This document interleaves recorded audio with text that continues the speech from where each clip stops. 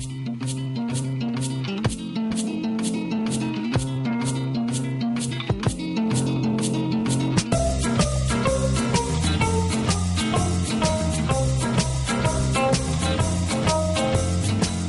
present The Unbelievable Truth, the panel game built on truth and lies. In the chair, please welcome David Mitchell. Hello and welcome to The Unbelievable Truth, the panel show about incredible truths and barely credible lies. I'm David Mitchell. This week I'm joined by 4 comedians, all of whom can be defined by one word: available. Please welcome Miles Jupp, Sarah Pascoe, Lloyd Langford and Henning Vane. The rules are as follows. Each panellist will present a lecture that should be entirely false, save for 5 pieces of true information, which they should attempt to smuggle past their opponents, cunningly concealed amongst the lies. Points are scored by truths that go unnoticed, while other panellists can win points if they spot a truth, or lose points if they mistake a lie for a truth. First up is Lloyd Langford. Lloyd, your subject is magic, both the art of using spells to control supernatural forces and the practice of performing tricks and illusions by sleight of hand. Off you go, Lloyd. Fingers on buzzers, the rest of you. In 1998, Paul Zenon was expelled from the Magic Circle for revealing one of Magic's best-kept secrets: how David Copperfield managed to date Claudia Schiffer. Apparently, it was all done with blindfolds and interlinking chains.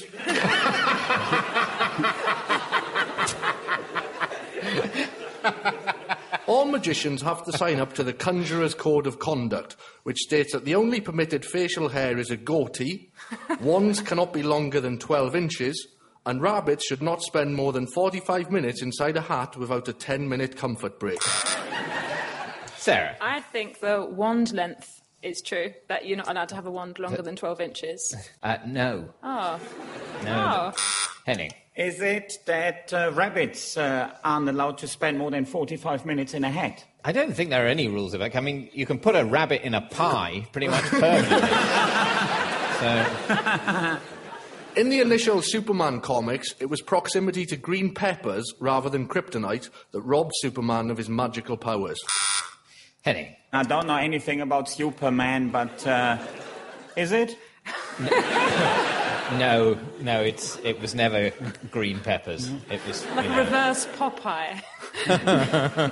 The original Popeye first got his strength from rubbing a magic... No, hang on, that was magic. Yeah.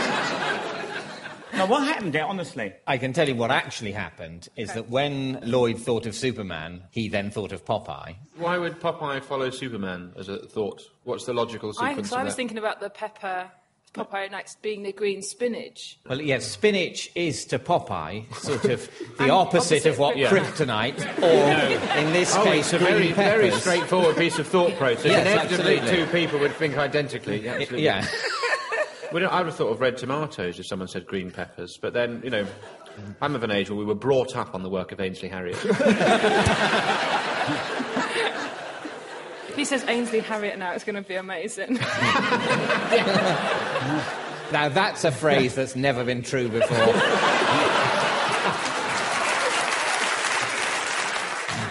Lloyd. The original Popeye first got his strength from rubbing a magic chicken, but this was changed by DC Comics, who decided eating spinach was a healthier pursuit than rubbing the chicken, and also much better for the eyesight. Sarah. I think that's true about them changing it. There was like backhanders from the Spinach Council trying to get product placement. And they were like, why does it need to be a chicken? Like that. Is it true? It's easy to forget how powerful the spinach lobby once was. It is completely true. When Popeye first appeared in the comic strip in 1929, he was just a minor character, and he derived the strength to survive being shot 15 times by stroking the head of a magic chicken called Bernice the Wiffle Hen. In Britain, the Magic Circle has appealed for UK magicians to use more attractive assistants, condemned the practice of using street pigeons instead of doves, and also demanded an increase in the size of euro coins, which they complain are too small for some of their best tricks. Sarah. I'm going to say that one of those things is true, and I think it's the thing about having more attractive assistants. That's not true. No. Miles. I think it's the thing about street pigeons. That's not true either. Now Street then, pigeons are like what normal was- pigeons, now, hang but on cooler. Then. Hang on then. Henning? That other one.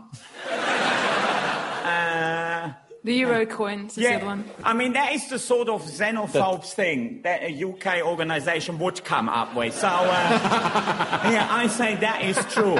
Well, it is true, Henning. Yes, according to William Hartston in the Daily Express, so it's That is definitely, quality definitely source, true. then. The Magic Circle once asked for an increase in the size of the euro coin as they considered it too small for some of their tricks. Excluding Ken Dodd and Jesus, more people have seen David Copperfield perform live than any other entertainer. Henning? More people have seen Copperfield than any other performer but Ken Dodd and Jesus. You're absolutely right. Except more people have seen David Copperfield than any other performer. It does. I mean, Jesus, I don't think we've got the box office figures. But more have seen him than Ken Dodd and everyone else. By 2012, Copperfield's net worth was an estimated $150 million, and his ticket sales had grossed an estimated $3 billion. Non-magicians injured whilst attempting to perform magic tricks include Shane McGowan, several unsuccessful attempts at catching a bullet,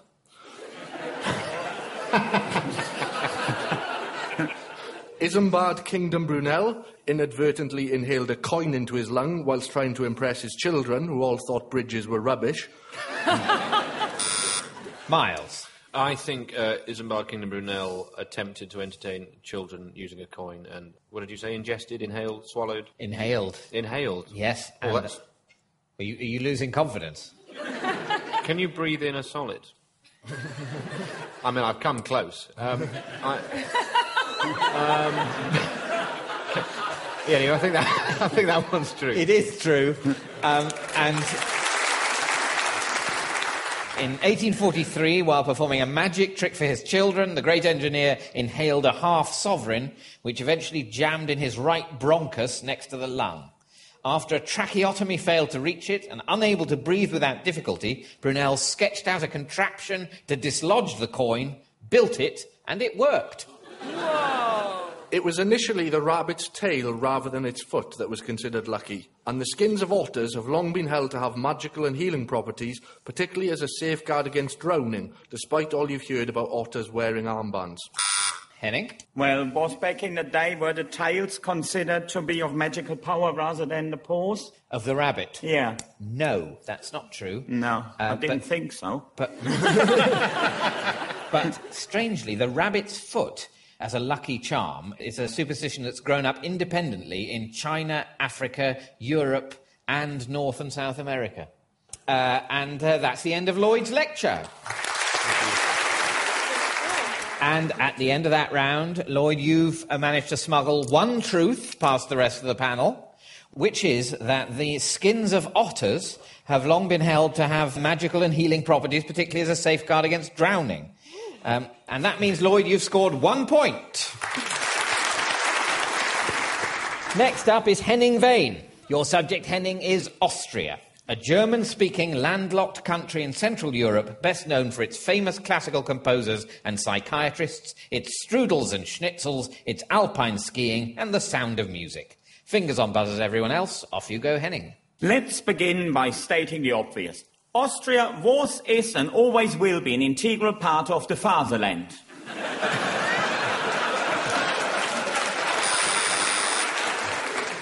Henning. That was the first truth. Yeah. So, let's concern ourselves with the minutiae. Austria was invented by Jesus when he created the Holy Roman Empire to keep Europe on the straight and narrow. It was so holy that its rulers, the Habsburgs, didn't have sex with anyone other than each other. The result was Frederick IX had 12 legs and a really long nose with a finger on the end. Bizarre. Mozart composed a song for the emperor's unfortunate children that goes a bit like this. Head, shoulders, knees and knees, knees and knees, knees and knees and knees and finger nose. Well, whatever you make of the song, it's still preferable over the offerings of an Austrian-based cable channel that plays the sound of music 24 hours a day. Sarah. That's true. I believe that there's an Austrian channel that plays the sound of music 24 hours a day. There is indeed. Austria is a morbid country. Ignoring his wife's concerns, let the title tempted fate. Austrian Gustav Mahler composed the Kindertotenlieder, songs about the death of children. When their daughter sadly packed it in shortly after, he composed a song about winning the lottery, the Lotterie-Gewinnerlieder, but then forgot to buy a ticket. Lloyd. Did Mahler compose a song about the deaths of children? He did indeed. Yes. And indeed, shortly after the Kindertotenlieder were premiered in Vienna in 1905, both his daughters fell ill with scarlet fever, the oldest dying. So, which is very sad, or a very cynical PR stunt. I'm so sorry. Too soon. So, now that that's all covered, even though always full to the brim with caffeine, not a single Austrian has ever made an irrational decision. The closest the Austrians have ever come to doing something stupid was the time when they started wearing tartan kilts after archaeologists claimed them to be of Austrian origin.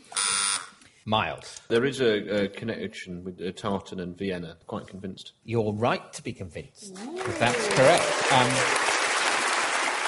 Yes, in 2004, many Austrian stores began selling, quote, traditional Austrian kilts after archaeologists claimed erroneously that the country had invented them following the discovery of a sample of tartan in Carinthia dating from 320 BC. But in fact, tartan wasn't invented in Austria. The oldest tartan was found in Western China and dates from 1800 BC, and kilts were worn by the ancient Egyptians and the Romans. So the Austrians didn't invent them, but neither did the Scottish. They're just a very, very old form of clothing that most cultures have abandoned after the invention of the trousers. After the Second World War, they stopped being Austria-Hungary, but that didn't stop Austrians being Hungary. See what I've done there? And inventing... No, I don't get it. And inventing millions of desserts. Among them Schnapfendampf, Kampenberger, Hapsenhausenkuchen, Hapsenhausenkuchen mit Brot, Hapsenhausenkuchen ohne Brot, Hapsenhausenkuchen mit etwas Brot, Hapsenhausenkuchen mit etwas weniger Brot, Panzerkampfenwagen, Topfenkopfen und Gugelhupfenhausen. And lest we forget, Hapsenhausenkuchen ohne Brot, aber mit Marmelade.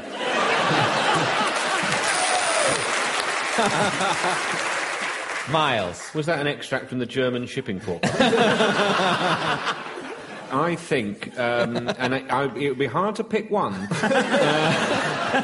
But what is this word? Hapsenhausen... Hapsenhausenkuchen. Yeah, that is a Viennese dessert. Are you referring to the one mit Brot, ohne Brot, mit etwas Brot, mit etwas weniger Brot, oder ohne Brot, aber mit Marmelade? Or the plain one?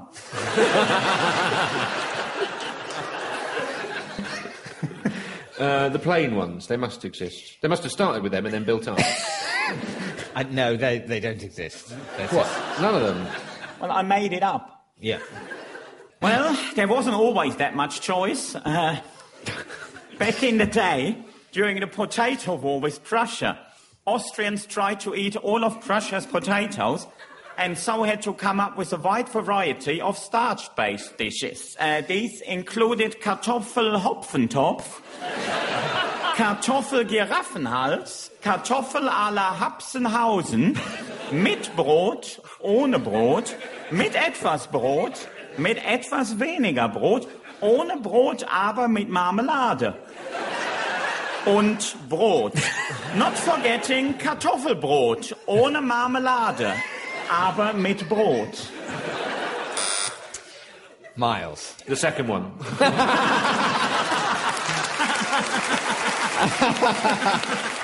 Now, the second one, I believe, is Kartoffelgiraffenhaus, which I noticed it's got the word giraffe in the middle of it, which is making me suspicious. But I'm reliably informed that that's not a genuine Austrian starch dish.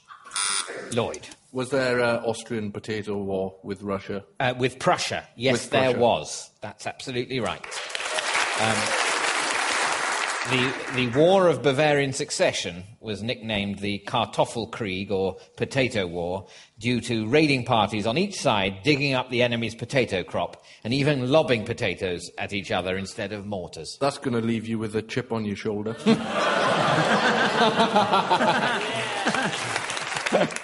Well, seeing this tendency to overindulge, it can't come as a surprise that the streets of Austria are traditionally covered in sick. Sigmund Freud wrote hundreds of books on and with sick, believing that morning sickness represented a loathing of the baby's father and a woman's desire to vomit up his baby. Yet, in 9 out of 10 cases, the women still get custody. Mit Brot. Sarah. I'm going to say that Freud did think that. He thought morning sickness was subconscious desire not to be pregnant anymore. And to vomit up the father's baby. Yes, that's completely true. He was a crazy man. Yeah. And that's the end of Henning's lecture. And at the end of that round, Henning, I'm afraid you've smuggled no truths past the rest of the panel. I'm an honest person. But that means you've scored no points. That's what I like to hear, the slightly severe applause of disappointment, as England cricket fans will be familiar with. Next up is Sarah Pascoe. Sarah, your subject is swans, large, usually white water birds known for their graceful long necks, fierce temperaments and powerful wings. Fingers on buzzers, the rest of you. Off you go, Sarah. Swans' arms are very strong and are principally used as weapons. Miles. Swans do have very strong arms, but they're feathered arms, or wings, we call them, but they are strong. They're very strong. I've been attacked by a swan. They're very strong. But did it actually attack you with its arms? Yeah, but they were feathered. What had you done, out of interest? I'd done nothing. Officer. I was in a small lake somewhere in, I think, Somerset, in a rowing boat with an author. The natural enemy of the swan. Swans hate literature. It was for a sort of quirky documentary programme for this station, and he didn't notice that he'd hit this swan 2 or 3 times with an oar, and I was going, I think you hit, and then it just lost it. Okay. Presumably, if this was for a Radio 4 quirky documentary, there is a sound recording of you being attacked by a swan. What you can really hear, and you don't even have to turn it up to hit, you can hear just how strong those arms are. I don't think we can call a swan's wings And arms. with cows and dogs, we refer to their arms as legs. Yes, exactly. Yeah. You wouldn't start talking about the foreleg of a cow as its arm. You wouldn't put a wristwatch just above the hoof. Yeah, but it's like when one human looks after another one, then you say, I'll take you under my wings. Well, we haven't got any wings, we've got arms, so it's the same. Exactly, the two words are completely interchangeable. But you can't... When we refer to taking someone under our wing, we're using metaphor. And swans, as already established, do not use metaphor because they hate literature. No, they let their fists do the talking. They don't... Well, their fists has got a beak on it. No, so I'm not going to give you the point, Miles. What? Yeah. And are you going to tell me this is the worst thing that's happened to you on this radio station? Because I don't believe it. However, swans have mastered the art of levitation, so they can float high above ponds, trees, and the Shard. And airline pilots have even seen them flying at a height of 29,000 feet. How could they afford their aeroplane ticket? Nobody knows.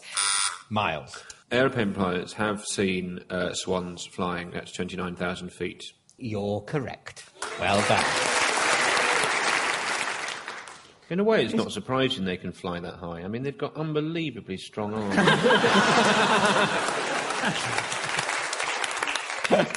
Her Majesty the Queen owns all the swans in the world. Nothing upsets the Queen more than the sight of a poorly swan, so she gives them flu jabs every year on the understanding that this will make them immortal. When the Queen considers a swan to have broken the law and become an enemy, then she eats part of that swan as a warning to the others. Henning. Now, do they get a flu jab once a year? They do get flu jabs. By the order of the Queen in 2011, after a virus killed off more than 180 swans on the Thames near Windsor, it was decided by the Queen's swan warden that swans in the affected area should all receive the flu jab vaccine. Swans taste gross, all muddy and horrible, and these days the Queen doesn't enjoy eating mud as much as she used to. Once upon a time, there was a German swan. She met a massive pedalo in the shape of a swan, and she thought it was so handsome and waterproof that she encouraged it to mate with her. And when all of the other swans emigrated to a country with better unemployment benefits and bigger lakes, she stayed with her love, Mr. Pedalo, because he could... Henning. Hasn't there been a story that there was some goose thinking a pedalo was its mate? Yes, there was. And it was, yeah... And it was a swan, not a goose, a swan on a boating lake in Germany, paused between attacking writers to become a national celebrity in 2006 after choosing as her mate a giant plastic pedalo in the shape of a swan and refused to fly south in the winter when the pedalo didn't. She stayed with her love, Mr. Pedalo, and this made the crowd of swans sad, so that even today they're known as a lamentation of swans. Is lamentation the collective noun for swans? It is indeed. Yeah. Anyway, that's the end of Sarah's lecture. At the end of that round, Sarah, you've managed to smuggle one truth past the rest of the panel, which is that swans taste muddy. At least according to Arthur Boyd, the retired biologist and star of his own BBC TV series, The Roadkill Chef, who's an authority on eating wild animals since he started consuming those he found killed on UK roads over 50 years ago. One of his favourite meals, in contrast, was Labrador Retriever, which he says it has a pleasant taste and flavour that is a bit like lamb. Mrs. Boyd is a vegetarian. And that means, Sarah, you've scored 1 point. Next up is Miles' Jupp. Your subject, Miles, is onions. Swollen edible bulbs with a pungent smell and taste, comprised of several concentric layers. Off you go, Miles. When the tomb of King Ramesses IV was opened, small onions were found in the eye sockets of his mummy. It was later discovered, however, that it was not part of the burial ritual. It was just that a careless embalmer had misplaced his lunch. Henning. The onions, were they... did they stick them in the eye sockets? They did indeed. Did they? Yes, that's true. Yeah. Some Egyptologists have theorised that onions may have been used because it was believed that their strong scent and or magical powers would bring breath back to the dead. In Elizabethan England, the word onions referred to illegitimate children. A man who acknowledged his bastard offspring was regarded as wise and responsible, and it is believed by some that this is the origin of the phrase, to know your onions. Henning. Well, if it's not true, then it's very well made up. It was not a term for illegitimate children. An old Scottish remedy for deafness was to mix onion juice with ants' eggs and then drip it into the ear, presumably the ear of the deaf person. Sarah. I think that's true. The Scottish remedy? Yeah. It is true. Yes. In South Dakota, at the end of the 19th century, rival onion ranchers took to branding each onion with their own symbol, effectively bringing onion rustling to a halt, and it's believed by some that this is the origin of the phrase, to know your onions.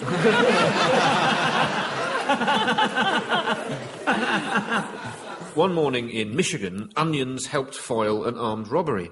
A Burger King clerk told the would-be armed robber that he couldn't open the cash register without a food order, and so the robber ordered onion rings. But onion rings, the clerk explained, were not available as part of a breakfast order, and so the robber left. Lloyd. I'll take a punt on that being the truth. It is a truth. Well done. The incident was reported in Stephen Pyle's Ultimate Book of Heroic Failures, and the robber was nominated for a Darwin Award in 2005. Ernest Hemingway's favourite food when he was writing was peanut butter and onion sandwiches, washed down with rum, presumably to take away the horrible taste. Gwenfred. Henning. Did he enjoy peanut butter and onion rings? Onion sandwiches? He did indeed. Yes, yeah. He described the peanut butter and onion sandwich as one of the highest points in the sandwich maker's art. When Fred Champney, the housewife's favourite, won Mastermind in 1973, he was the first competitor in the history of the show to score a maximum 23 points on his specialist subject, onions. It's believed by some that this is the origin of the phrase to know your onions. A pickled onion, which miraculously carried the face of David Mitchell, recently exchanged hands on eBay for £7. I think that's true. I think someone found a little onion with David Mitchell's face on it. It's not true. So it's still out there?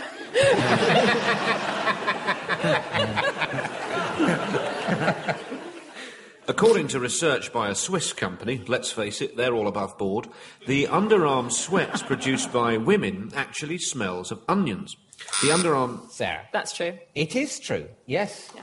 I knew. And it comes with a partner fact, doesn't it, Miles? That's right. The underarm sweat of men, however, smells of cheese. This is why when a man and a woman take a bath together, they create the aroma of French onion soup. It's rumoured that if you blindfold yourself, put a peg on your nose and take alternate bites from an apple, a potato and an onion, you'll be asked to leave Waitrose. Thank you, Miles. And at the end of that round, Miles, you've also smuggled no truths past the rest of the panel, which means you've scored no points. Which brings us to the final scores. In fourth place, with -4 points, we have Miles Jupp. In third place, with -1 point, it's Henning Vane. And in equal first place, with an unassailable 2 points each, it's this week's winners, Sarah Pascoe and Lloyd Langford. That's about it for this week. Goodbye. The Unbelievable Truth was devised by John Naismith and Graham Garden and featured David Mitchell in the chair with panellists Lloyd Langford, Miles Jupp, Sarah Pascoe and Henning Vane. The chairman's script was written by Dan Gaster and Colin Swash, and the producer was John Naismith. It was a random production for BBC Radio 4.